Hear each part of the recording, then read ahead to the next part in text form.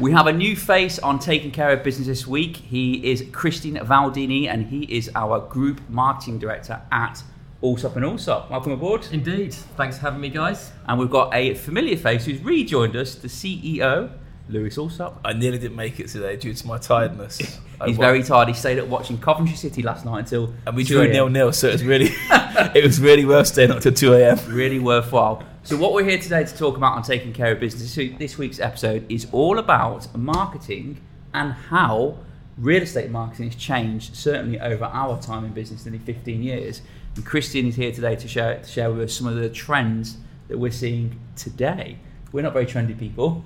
Oh, so I wouldn't say that. I think that there's definitely been a lot of developments in the real estate market that you guys have been pretty much at the forefront of. And that was kind of one of the times when what got me into sort of speaking with you guys in the first place. I was really impressed with some of the marketing that you guys were doing out there for not just real estate in particular, but just from the industry as a whole. Sort of coming from an agency background, you guys have been doing really decent quality marketing across the board. Why, thank you. Well, I'll take the compliment at 20 past 12 in the afternoon. So marketing's changed a hell of a lot. So Lewis, I think just very quickly before we start about marketing and what we're seeing today, let's talk about how we found it when we started. So 15 years ago, 2008. Is that what it is, 15 years? Tell us about marketing 2008. What did that look like?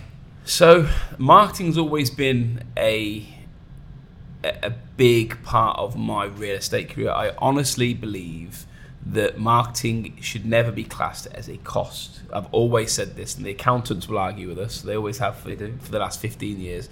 Marketing should be a revenue stream, and you should be able to multiply the marketing in terms of how much you spend to be able to reverse that to how much you're making. But if you look at what we've done over the last 15 years, I think about when we first launched Allsop and Allsop, the first thing we did back in them days is we signed a year contract with Gulf News, and we were paying to be on the front page and the middle of the property section. There was no Dubizzle, no Property Finder, no Houser. I don't think we had a website because it wasn't really a thing. We were sending out contracts via fax machine. Yeah. And I suppose when you look at the visibility side of it, and let's just take away the old school versus new school, just talk about visibility on its own, we were so much less visible. So much, because you're relying on one person opening the paper, reading that, and then actually contacting you with limited where the actions. eyeballs in 2008, and correct me if I'm wrong, Christy, maybe you can tell me, was Facebook even a thing then? MySpace. Or even if it was very early stages. It was super early stages by then. I remember when it first came into the market, just across the board, when you could actually set up groups and target people at mass, and all of a sudden people were like, hang on a minute, I can now reach all of these different people at the same time with my marketing campaigns, whereas in the past it would have been either email-based, direct sort of one-to-one marketing, or as you said, the old school traditional media, newspaper, print ads. If you're feeling particularly flush, you might have had a radio ad to get a bit more of that reach. If you were feeling you've had a good couple of months, Sounds good. And then obviously you've got the large-scale formats, which would really only be for the big companies, your billboards and your TV. Well, our focus when we launched, and believe it or not, when was the last time you two bought a newspaper? I would still, if I was on holiday, I'd still like the Sun delivered to my doorstep if I could get it. Love the Sun. So our primary focus of advertising was newspapers, which was the Gulf News. It was an absolute fortune. And what was crazy is actually the 2008 recession, 2009, and obviously the emergence of social media really, for me, certainly advertising in newspapers, kind of within 2-3 years, it went away, didn't it? Yeah, but I think the big thing as well, the cost of printing a newspaper, forget the cost we were spending. I remember when we were spending, and at the time, we were spending £20,000 or 100,000 dirhams a month as a startup business just to be in the action. And the reason for that is obviously the print of the paper and the ink that comes with it. Think about how much money we used to spend on ink in this company whenever we used to print all the documents. The cost of running a paper ended up costing the customer, i.e. the spenders, a lot of money compared to the digital world. So, to be honest with you, I'm happy the papers have gone, but what I will say is that there is still a market there for it. I think that, and we're talking a limited market, but things like the aeroplanes and product placement in certain locations where there's the type of clientele that you're looking for, that could be as basic as a flyer going to a certain client.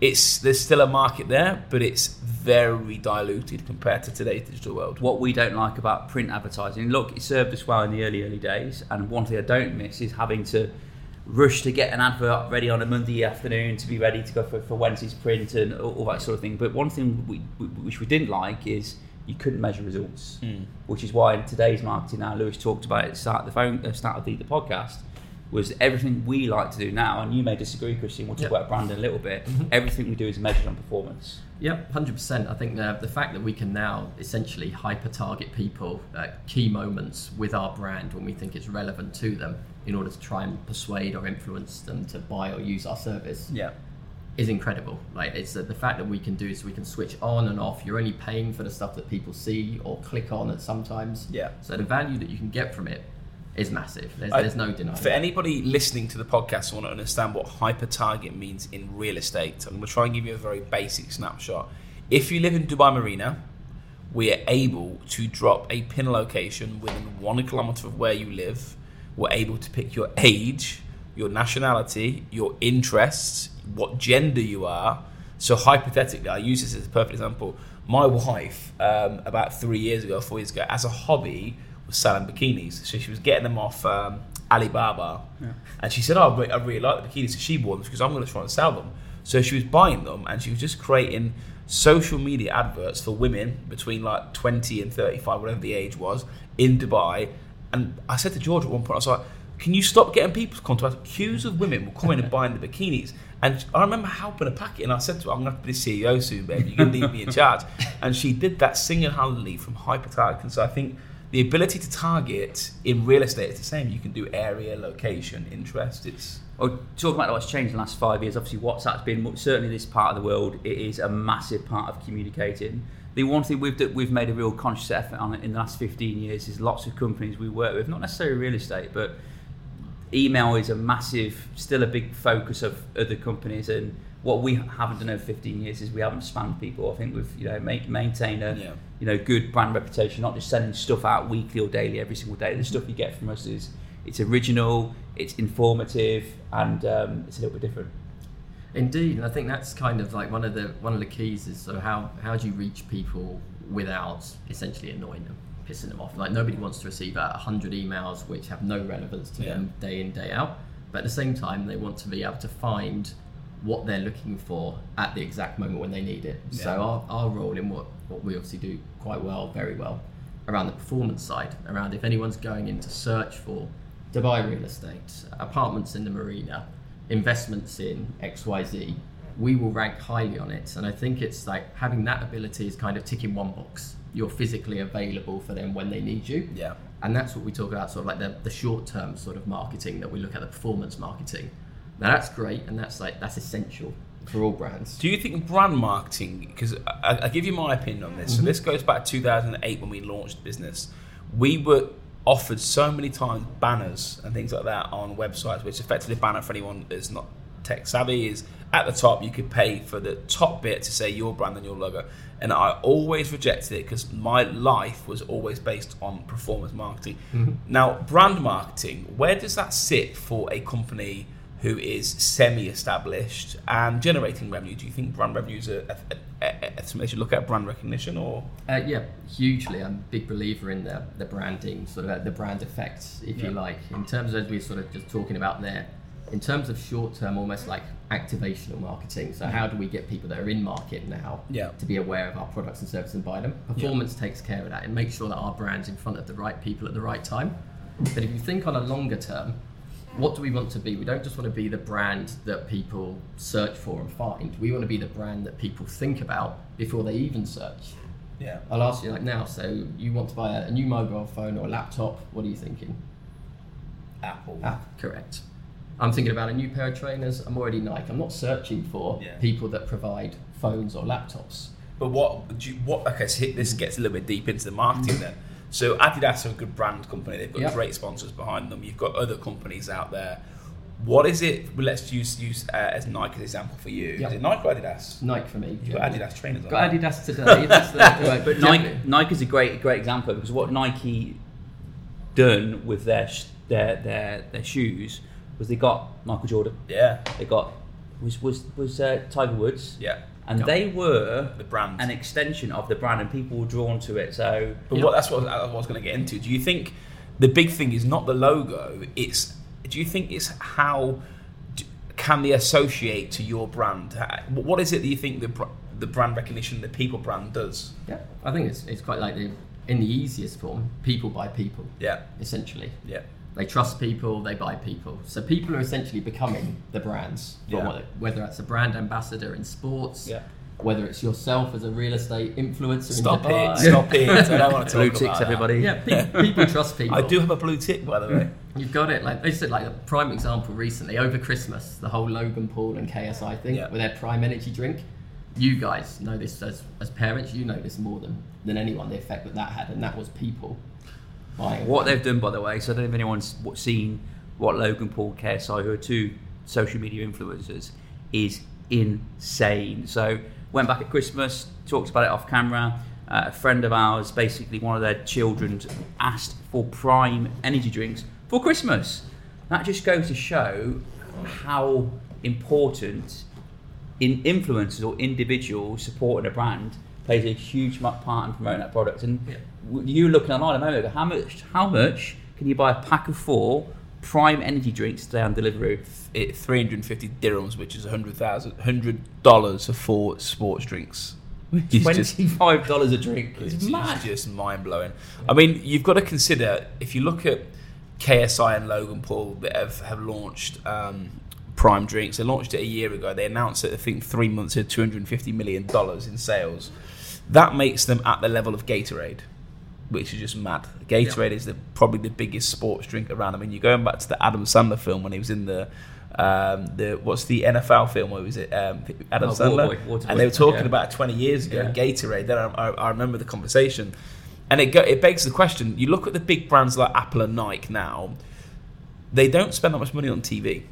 Their money's actually pumped into social media and people like Roy McIlroy and Tiger Woods and these people. And if you going back to how easy it is to share marketing now, if you get a viral video, I seen one last week with Tiger Woods and Roy McIlroy, and they put, this is the best advert ever created from Nike. And it's Rory, and they went, okay, let's hit a target 300 yards away. They hit it 500 yards where they hit somebody's window, and they both hit the window. They put it in the dog bowl. They're having a competition who could do it. They're two of the biggest people. The minute that goes on social media, what do we share to each other every day? Wrestling videos. It's ridiculous. 1990s videos. Me and Carl share like the Undertaker, like chokeslamming someone off the roof. But we would never share that on the paper. It's so easy in today's world to share something you're interested in to your friends worldwide. Just moving on a little bit. So our big focus in our business today is data. We love data. Yep. We're a bit geeky with stuff like that. How does that change our marketing angle with data? Because data and marketing aren't particularly sexy. You don't see them go hand in hand. So how does that play a part in our... Well, I think when we're marketing, like essentially, as we always associate marketing with like creative, fluffy stuff, non-trackable. Yeah. But sort of like where it should be really is it effective? What are we doing? Is it having an input on our bottom line? Is it having input on our brand awareness, our reach? So the numbers come into play quite a lot.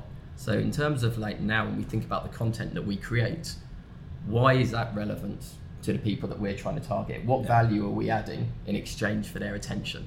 And that's kind of where we're getting at between this sort of brand attention and value. Do you know what I see and why we're doing data? So the emotional side of our advertising could be an individual, could be showing someone a property, could be painting a picture about what it could be like living in that property. The data is the justification.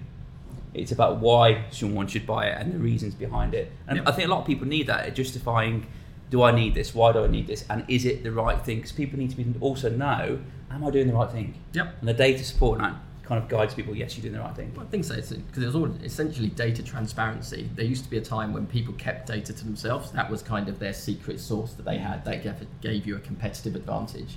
I think now, fast forward to the point when everybody can access data all over the place.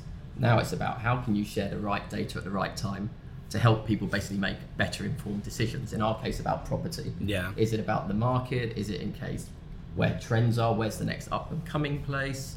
We want to make that data readily available to people so that when they do come to the point when they want to invest or buy a property or rent a property, they think of us first, because we were the ones that gave them the helping hand. We weren't asking for anything back. We weren't charging for the service. We were just offering value. And if you take that right the way down from the monthly reports, the market trends that we put together, right the way down to our sales agents in individual communities. They're there 24/7, working around these communities, offering people advice, becoming known as the trusted face in that area. And I think you can't really put a price on how valuable it is that people are trusted in an area to give advice, even if it's not going to generate a sale straight away. In the long tail, and this is about that brand, it will start to build if you do this consistently over time. This is where we touched on Logan Paul and KSI. I believe people don't follow brands. I think it's people first and then the brand. And I think the person is actually the brand in most businesses. You look at Apple was Steve Jobs, let's just say how it's probably still remembered. Tesla is Elon Musk. Yep. You could pick any business, Microsoft, it's Bill Gates. And you could do that across most businesses that are not legacy businesses. I'm not talking like Jaguar that have handed over years or Land Rover. You couldn't answer them, but most of the most popular businesses are a brand and a face. So businesses that I look at, and we talked about before, is Aviation Gin. So Aviation Gin was launched about 2 years ago by Ryan Reynolds. Yep. Ryan Reynolds obviously did Deadpool. Yep. He's done the Wrexham documentary with Rob McElhenney. He's really good friends with the guy from Wolverine. What's his name? That promotes it. So Hugh Jackman's constantly drinking the drink, and you know now that is already competing. Then you look at Proper 12, which is Conor McGregor's whiskey. Yep. So Conor McGregor's whiskey is probably not the best whiskey in the market. But if you look at his followers today, I don't know how you can check how many followers he's got. He must have 50, 60, 70 million followers. You probably get that on the Super Bowl for someone to watch the advert. They instantly, from Conor McGregor, he launched the Apple one. Did you see? He just launched the Apple whiskey. Yeah. Oh, we've got the Apple whiskey and he's doing it, talking it. That's gone to all his followers. They're not going, oh my God, that whiskey's really nice. What do you think they're really saying? Conor McGregor drinks this whiskey. Yeah. And then you go to Skims by Kim Kardashian. All the girls love Kim Kardashian. She's obviously edited and whatever else to look absolutely incredible. They launched Skims. It'll make you skinnier. They're not going, oh, Skims is great. They're saying, who's wearing it? Yep. It's Kim Kardashian. And that's why I think brand is probably the person first and brand and the logo second in today's world. Me and you got a big problem then. Massive issue. If it comes to brand. Massive issue, yeah. Who wants to follow or buy anything off us? Yeah. Here's my children, and I might put on there some real estate news once in a while. I think now just that time frame to market now, as we said with the KSI example, it used to be that you used to have to spend a number of years consistently slogging away of like awareness to build a brand that people trusted. Nowadays, you can have a brand that goes viral on social, gets picked up, reshared, amplified by everyone, 100%. And the timeline to get to market is ridiculous. The KSI example with the Prime drink, a PepsiCo would take 2-3 years of testing the product back and forwards, focus groups, test groups, millions, and eventually millions. It would come out and it would be okay, and they'd probably sleep on it and nothing would happen. The fact that these guys came out of an energy drink, just wrapped it in a brand, put it online, and it flew, just says everything you need to know. And no one's tasted it. They're just going Logan Paul and KSI, which the cleverest bit about it, this goes back to cross-fertilisation of marketing, is that KSI is the UK, isn't he? Yeah. Logan's America. They've crossed both synergies together. And it's a bit like us doing a podcast. If we wanted to really break into, and this is just some examples, someone in business wants to, potentially generate more followers. We did a podcast today with somebody in recruitment at our level. We would be known in the recruitment sector for whatever we're doing, or the tech sector. You bring them on, they've got their own following, and their following is shared with you, and that's exactly what KSI has done. So, very clever. I do believe people buy the people. Indeed. So you've been with us since November. Yep. What's it like being here, building a new and improved in-house marketing agency? I think it's the difference between working with an in-house agency, one that you can actually shape, versus working for an agency, is that traditionally I would have worked for an agency and we'd have had the likes of Allsop as a client. Yep. You'd have come back to us with your requests. The time to process these, respond, was so slow then a lot of times. Difference now is an example, we have a team of 6, 7, 8 photo videographers. If we have a content idea, we can think of it in the morning, we can shoot it in the afternoon, edit it and out by the end of the day. Yeah. The speed to market that we can get out with content is scary. It would have, I think I mentioned in a post the other day, the amount of content we put out last week alone with property agent tours, valuations, podcasts, catch up with cash. How many eyeballs do you reckon was on that content that week? It's frightening to even think about what it would be, but traditionally a client brand would have taken 2 weeks to plan the video shoots. Then we'd have gone and shot it. It would have taken 4 rounds of editing backs and forwards. It would have taken us, at a push, I reckon we could have got a video shoot out in 2 weeks.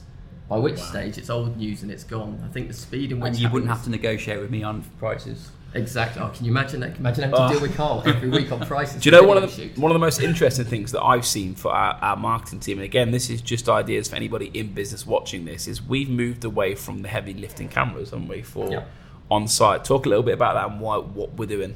Yeah, so sort of traditionally you'd have your digital full production DSLR cameras, which were great if you were shooting long form content. It was going on YouTube, it was an ad being viewed on a big screen on TV. 80% of our eyeballs on a mobile phone. Yep. And not just that, it's often in vertical full screen formats.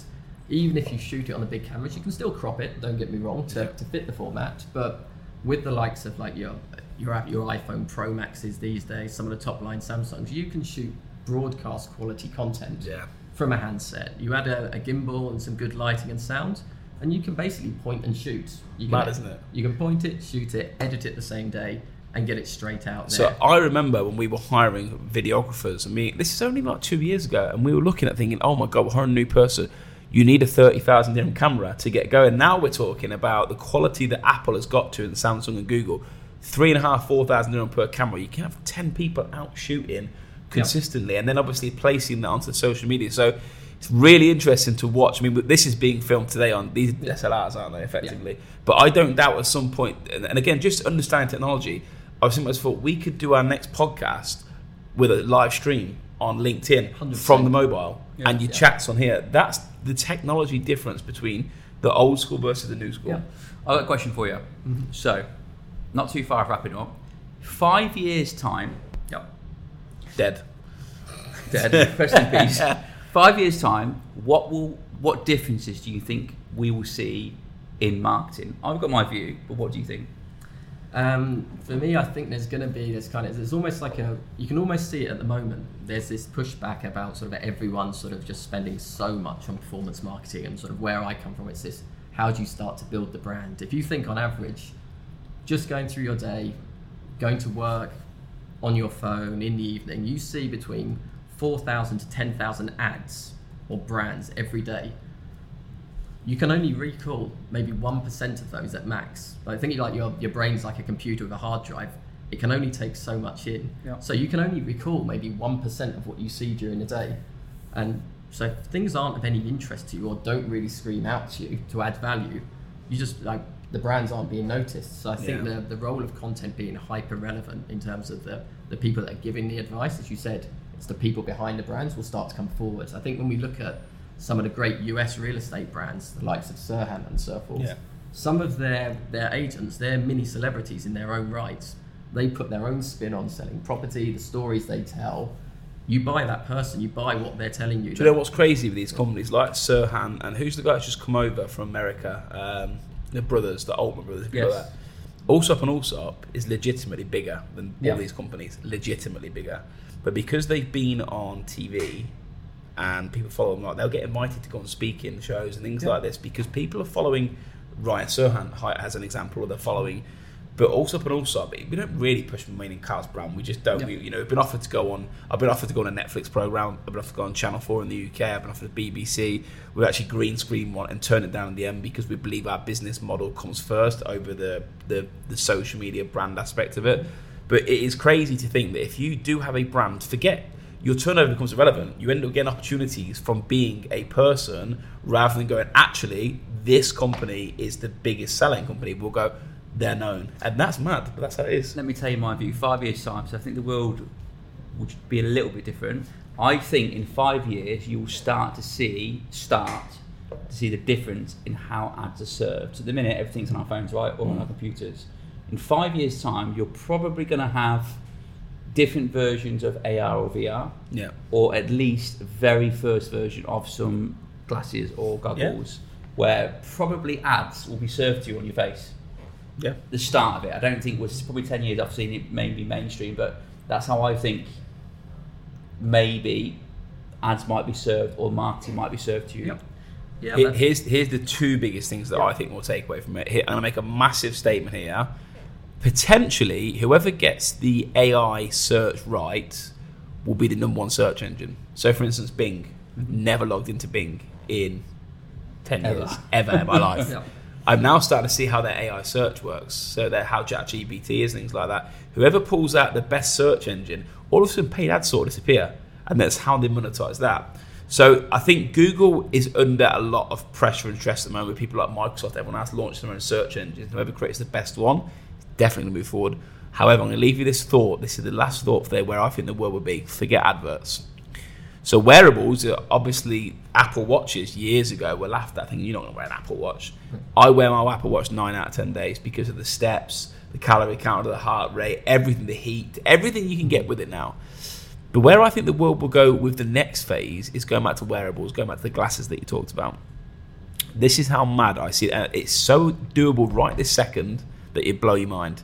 My goal, and I said to George, my wife, 5 years ago, I said, I would love to walk past somebody and know who they are. I'd love to know what job they do. I'd love to know how much money they earn. Yeah. So today, if you're logged in on your phone, I've got my glasses on, and you're logged into your LinkedIn, I will see your name.